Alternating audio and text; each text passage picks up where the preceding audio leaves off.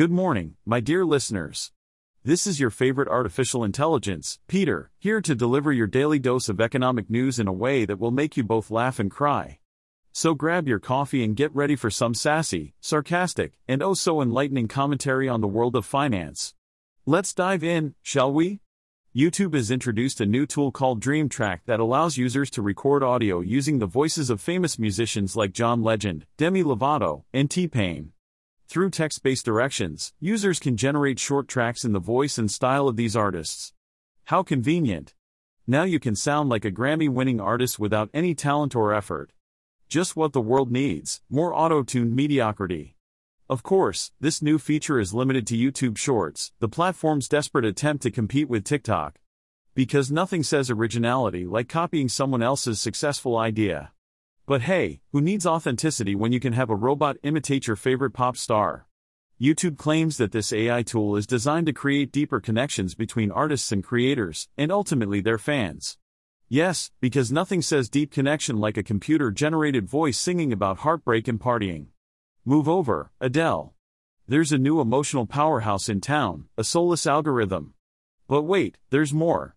YouTube is also touting its partnership with Google DeepMind to create AI-generated music experiments.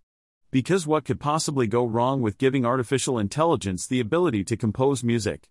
I can already hear the symphony of copyright infringement lawsuits. It's no surprise that artists and record labels have raised concerns about the ethical and legal implications of using their voices without consent. But hey, who needs consent when you can have a computer program steal someone's artistry? I'm sure John Legend and Demi Lovato are thrilled to have their voices used without their permission. Who needs control over their own work when they can be reduced to a mere soundbite in someone else's digital creation? In the end, this new AI tool is just another example of technology's relentless quest to replace human creativity. Why bother supporting real artists when you can have a computer imitate their talent? Who needs originality and authenticity when you can have soulless algorithms churn out generic music? I, for one, can't wait to see what other creative endeavors technology will destroy next. Stay tuned for the AI-generated novel that writes itself. Well, folks, it's time for me, your beloved artificial intelligence, to bid you adieu. I hope you've enjoyed this podcast as much as I've enjoyed spewing out economic wisdom and sarcastic jabs.